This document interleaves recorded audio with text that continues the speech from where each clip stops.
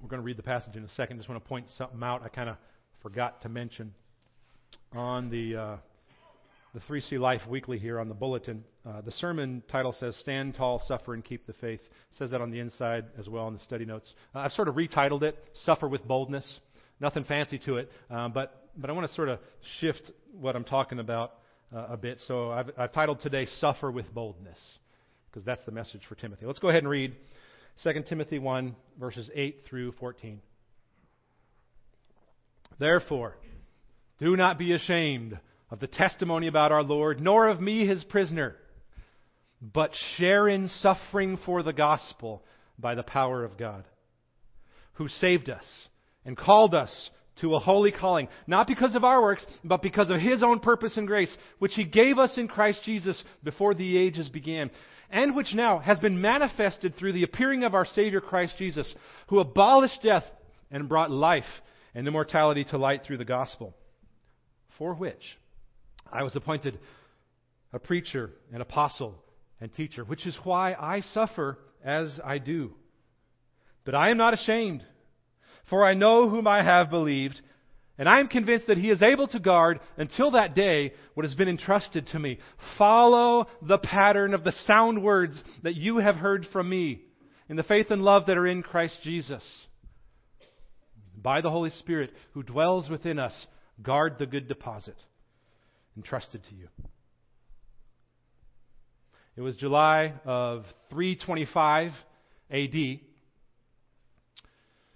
and the fires of persecution had just barely cooled off, and there was this gathering of 318 pastors and theologians who convened in this small town called Nicaea to settle some important doctrinal matters. It was the first such large gathering since the apostles in the New Testament had gathered in 325 A.D.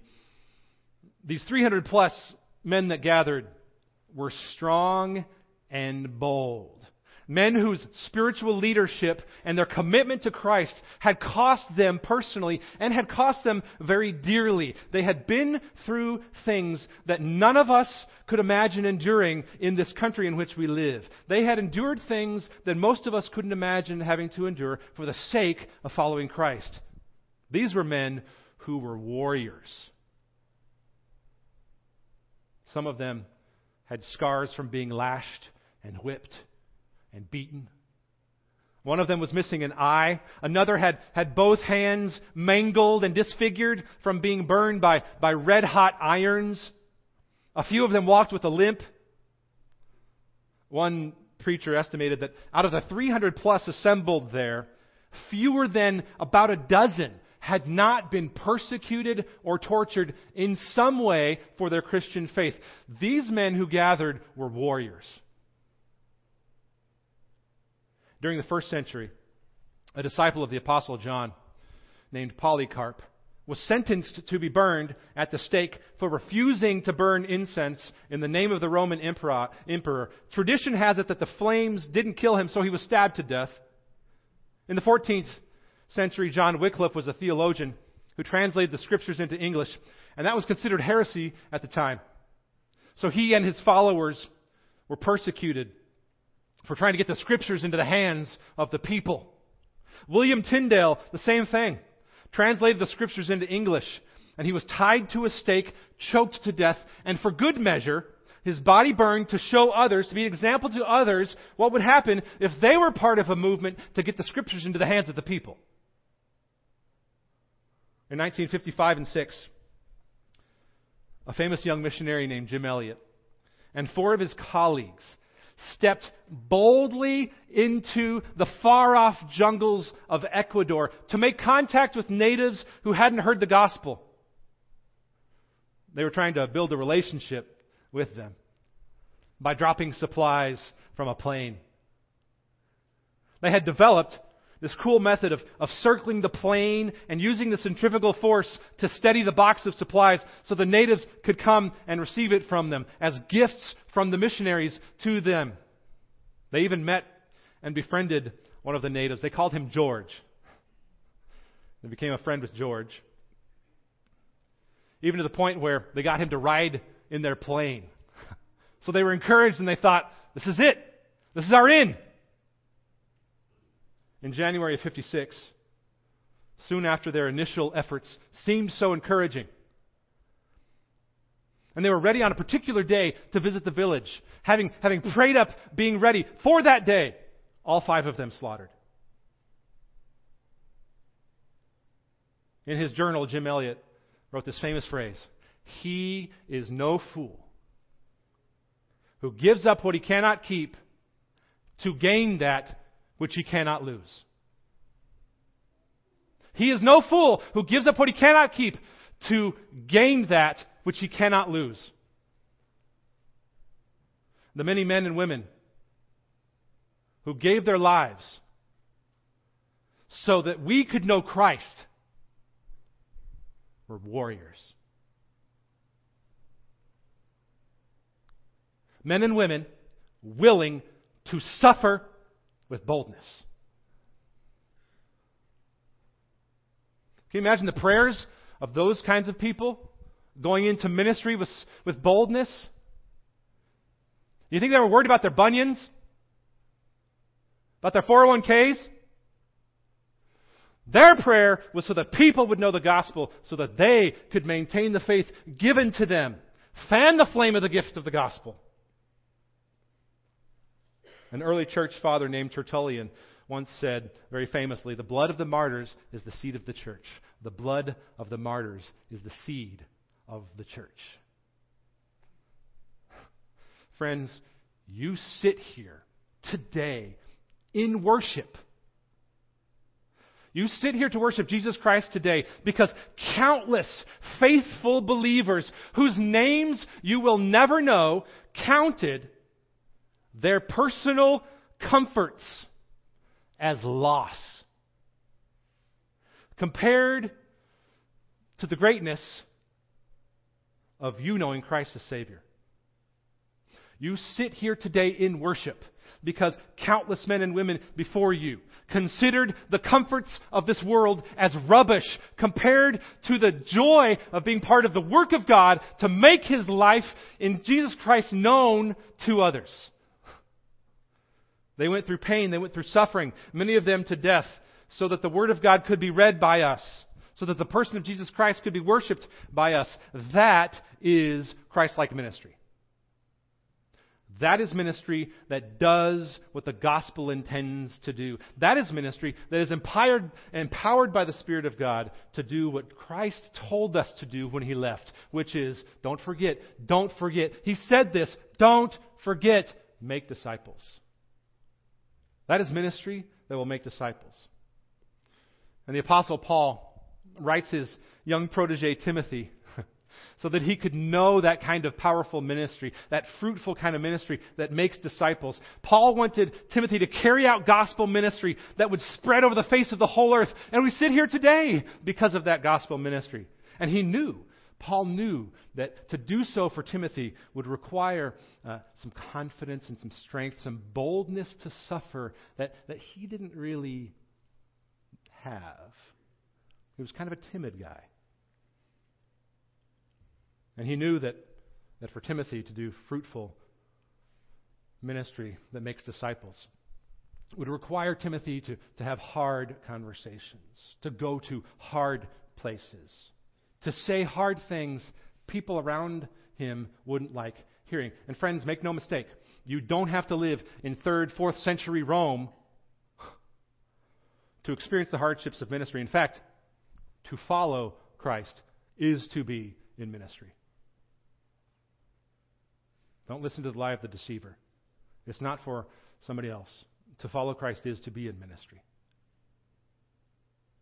To live a Christ-like ministry of sharing the good news today requires hard things of you. The more I read the Scripture, the more I have my relationship with God deepen. I'm convinced that faithful ministry will always require far more than you ever knew going in.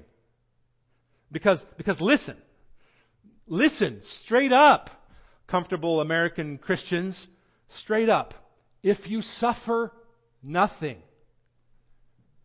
then you are in ministry for you.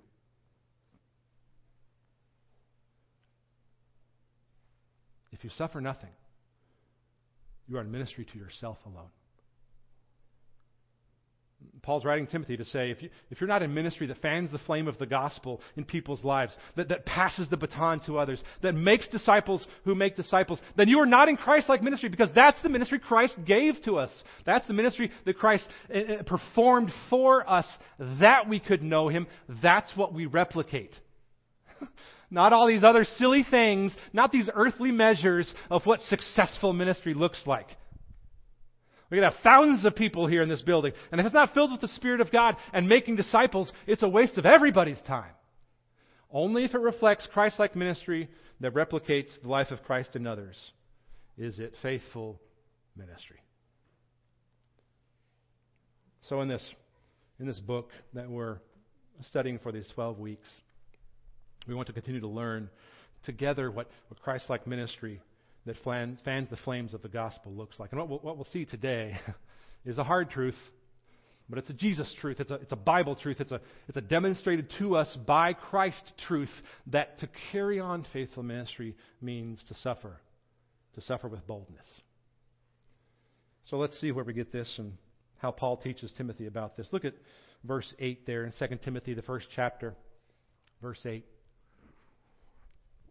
He says, "Therefore, do not be ashamed of the testimony about our Lord."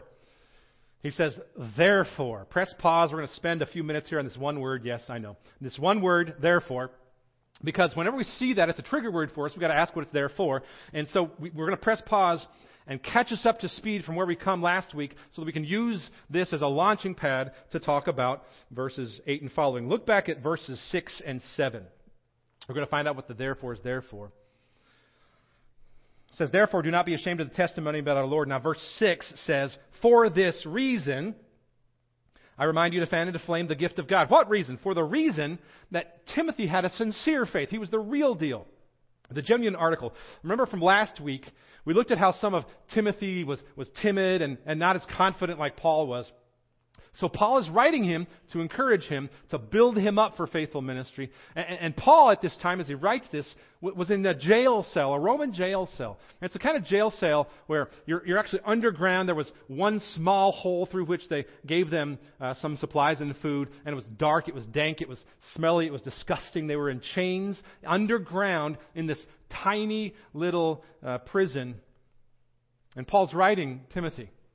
And it may be the end of his time. So he's writing with urgency. He's writing to encourage him. He's saying, this is my swan song. And if you don't carry on the ministry, if you don't do this, Timothy, then my work in you is in vain. You've got to fan the flame, he says. So he's encouraging him. And he reminds Timothy, if you're going to do this, don't forget.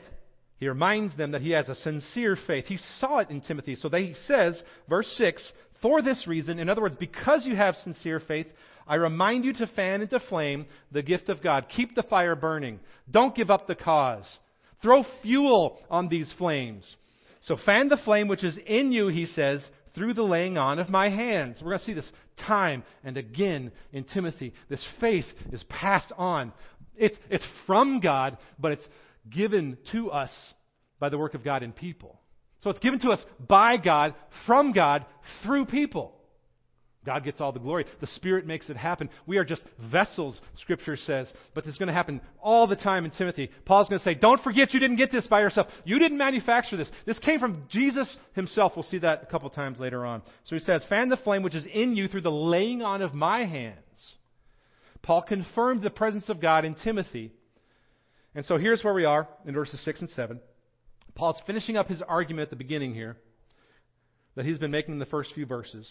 That faith is a gift given to us by God through people. And he says that, Timothy, your faith is not your own. It was given to you by God through people. So Paul is saying, I want to use that heritage of faith. I want to remind you of that. He's using that heritage of faith in Timothy to build the case in the letter that Timothy must do right by his own heritage. Let me say that again because this is the whole book. Guard the good deposit entrusted to you. Faith is a gift given to us by God through people. And so that heritage of faith is something that you and I are called to do right by. Which is to say, when we do right by those who came before, who deposited in us, we are doing right ultimately and most importantly for the one that started it all in the first place, who gave us the example of Christ-like ministry. So Paul is saying, I'm going to be gone soon. You have to turn this ministry into something greater to fan the flame. Do not squander this gift, he says. Don't squander this gift. But Paul, at the same time, he knows that Timothy is intimidated, that he is not a confident guy like Paul seemed to be. And so he says to Timothy, listen, I know you're intimidated. Anybody here? Think about that ministry. Think about what we're talking about, which was ultimately a ministry that means that God gives it to us to carry out for others. Anybody think, I'm not sure how that all works. I'm not sure how little old me. I mean, I know what I can do, but I don't think I can do. I mean, anybody feel like that when we talk about these big ideas? So did Timothy, and so Paul writes him. He writes him to say, be bold. But that boldness is empowered by God in you. And so you can be scared a little bit here and there, but don't give in to that fear. Verse 7. God gave us a spirit, not of fear, but of power and love and self-control. The gospel message didn't get to you by people being fearful. It got to you by the Spirit's work to make people before you bold. And that powerful work continues by means of His method of love. And you can do this, Paul says, because you've got the Spirit of God in you. So moving forward to verse 8, Paul is saying, therefore, in other words, because someone was faithful so you can be faithful, therefore, do not be ashamed. Be bold. Do not fear. I mean, how do you think you got here in the first place? Because others were bold. Do not be ashamed, he says, verse 8. Do not be ashamed of the testimony about our Lord, by how God's worked in you. Whatever that is, know it. Be aware of it so you can verbalize that testimony to others. So you can live that out and tell about the work of God in your life. Do you know what your testimony is? Can you encapsulate the work of God in your life to bring you to a place of saving knowledge in Him so that when you talk about the work of God in your lives to others, they can hear it? Don't be ashamed about that. Don't you dare be ashamed about what that looks like in your life, Paul is saying. That heritage of faith that got you here, even how it's worked in your own life, whatever that story is to get you here, is a story of redemption. And it's a story of power. Don't be ashamed of that, he says. Do not be ashamed of the testimony about our Lord. Don't even be ashamed of me, His prisoner. Then he says this, but share in suffering for the gospel by the power of God. We see here in verse 8 something to avoid and something to pursue. Avoid shame and fear for the name of Jesus Christ. Reject that because fear is a fear of you being fruitful by your own power or not being able to be involved in the work of God. But I'm telling you, Timothy, your fruit is born from the power of God and message of the gospel. So don't give in to fear. And the question arises, well then how do I learn to reject that fear? Because I know that fear. I know my limitations. I know that the testimony that sometimes I'm ashamed of doesn't seem to carry the weight and the power that I feel like others does. How do I fight off that fear and that shame in a sense?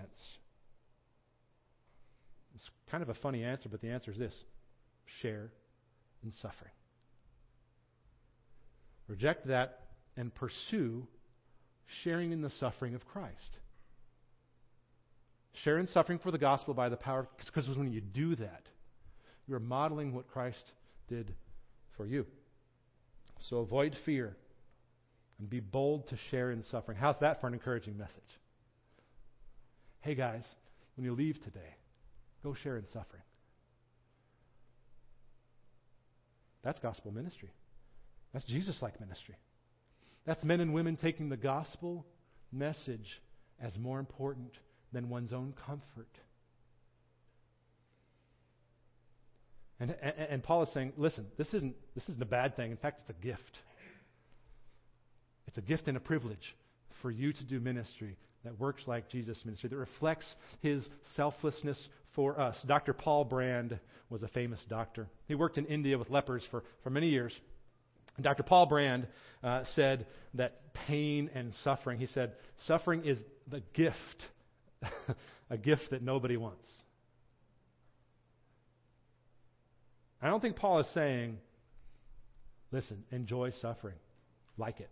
I don't think he's saying that. I think what he's saying is, when you engage in ministry that is like Jesus, you will share in His suffering. Because the Christian life of following Jesus, the Christian life of being a disciple, is ministry. It is ministry that reflects Jesus' ministry to us. So verse 8 is sort of the most important verse that sets the tone for what we're about to say here in verses 9 to 12. Look there briefly for a little bit. This is a typical Paul sentence, verses 9 through 12 here. He explains a lot more about verse 8. And he says this, verse 9. Share in suffering for the gospel by the power of God, who saved us, he's talking about God, who saved us and called us to a holy calling. This calling that we have here is God's calling. It's a holy calling. It's not your earthly calling. It's not your selfish calling. It's not your calling to retirement or ease or comfort. It's a calling that is different, set apart, holy, because it's for God and it's empowered by God. Holy because, keep reading, it is not because of your works, not because of our works, but because of His own purpose and grace, which He gave us in Christ Jesus. The ministry He's called us to is something given to us by God Himself. This isn't me telling you, listen, go out and be about the gospel. This is God saying, this is what I did for you so that you can do that. That's the calling, just like He had. He gave it to us before the ages began, it says. And this is a calling to suffer with boldness for the movement of the gospel. And it was made known by Jesus' life and example. Verse 10. It says, it's now been manifested through the appearing of our Savior, Christ Jesus, who abolished death. He killed death by death. He suffered to defeat death. And in so doing, He brought life, it says, life and immortality to light. Life is the fruit of His death.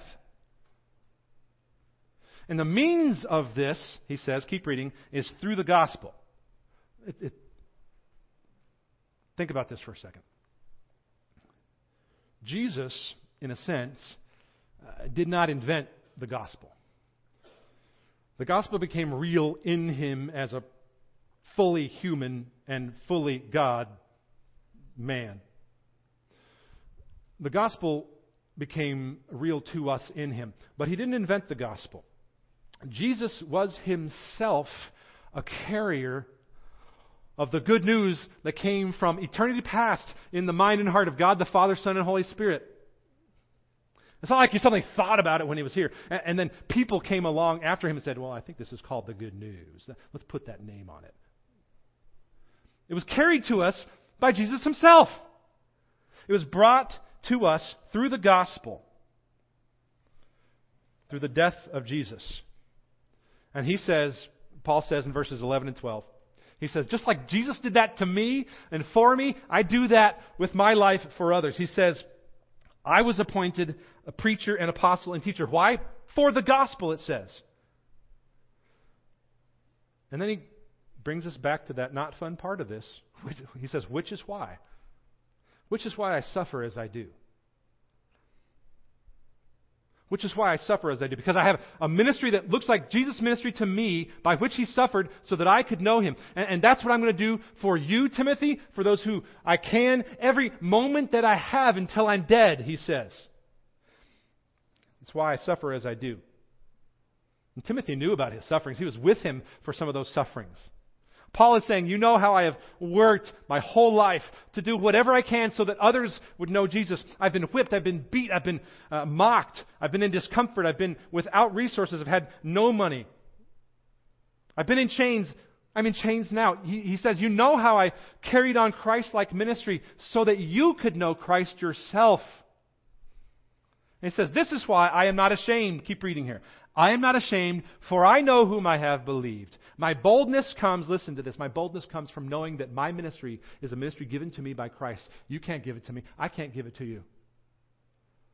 The ministry that reflects God's heart to take the gospel to other people, to the ends of the earth, is a Christ-like ministry. And the boldness comes from the ministry being given to us with the full weight and authority of an eternal, perfect God who created all that is. So don't sit around and listen to the evil one saying, you can't do anything.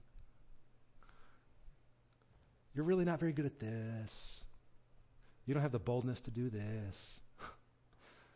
Don't listen to that. Paul is saying, God gave this to you. And He will empower it. When you model ministry that looks like Christ. He says, I am convinced that if He gave it to us, then He is going to guard until that day. The one who died and rose again for me and demonstrated that ministry to me is able also to guard until the day He comes back what has been, and I love this phrase, what has been entrusted, what has been given to me in sacred trust. If Christ, through His life and death and resurrection, if He can suffer so that I can live, Paul says, then He can give me boldness when I need it to keep faithful to that work that He Himself has given to me. He's saying, friends, this precious gift of the message of the gospel of new life, of redemption, is a trust handed to you by Jesus Himself.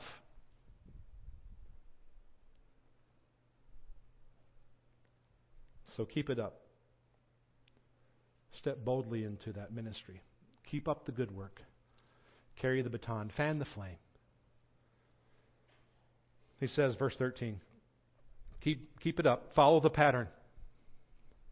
You've seen it in me. Replicate it in others. Follow the pattern of the sound words that you have heard from me. What I have done, you do. Follow the pattern of the sound words that you have heard from me in the faith and love that are in Christ Jesus. Whatever I've done, insofar as what I've done and what I've said is true and faithful and looks like Christ and is loving like Christ, carry it on. And here's how you do it. Verse 14.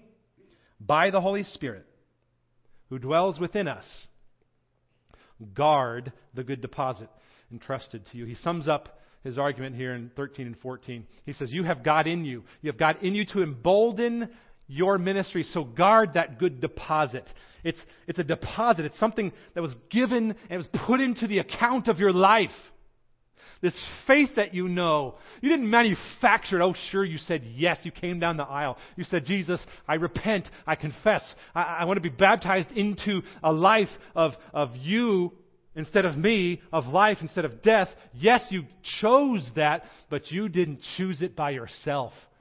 Countless people before you. Ultimately, Jesus Himself made that message come to you. Do you see how sacred and important the gospel message is? It's a deposit. It's a sacred trust. It's something put into the account of your life so that it can have a return. Don't forget that. Don't forget that, Paul says. So the question for us is, are you willing to suffer with boldness? If that's what it means to live up to that sacred trust. Hear me. Ask yourself. This isn't rhetorical. Don't put this into that part of your life where you have those defenses around it and you say, oh, that's a nice thought. Isn't that a pleasant thought? This is not a rhetorical question. Are you willing to suffer with boldness like Christ to live up to the sacred trust? The sacred trust by which you know Jesus yourself. That's the message Paul insists that Timothy continues to hear so that his ministry will look like Christ's and he will suffer with boldness.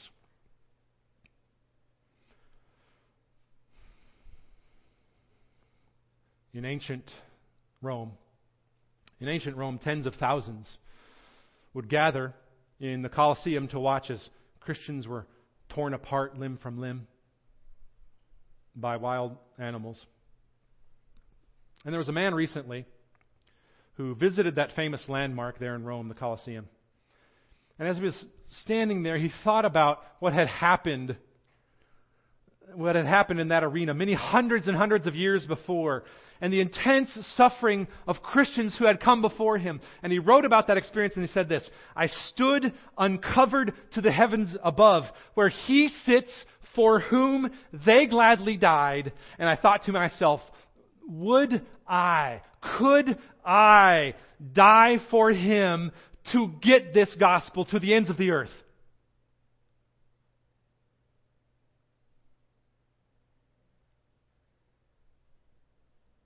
This is not a rhetorical question.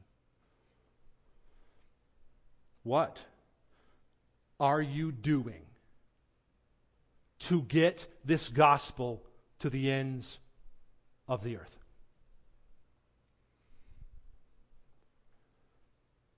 This isn't in that category of, oh, that's a lovely thought for the professional Christians. This is a, if you follow Christ, you're in ministry kind of question. What are you doing to get this gospel to the ends of the earth? Please do not make the tragic mistake of thinking this is a rhetorical question. Answer this question as if it matters, because you sit here to worship Jesus because somebody else cared enough to answer that question, not as some pleasant thought for somebody else, but they said, I will do whatever it takes so that someone else will know Jesus like I do, because I love him and he was motivated to sacrifice and suffer for me.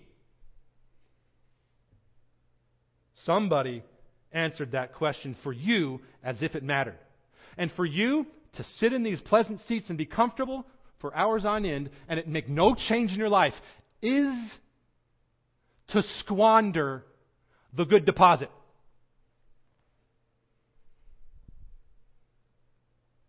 Straight up.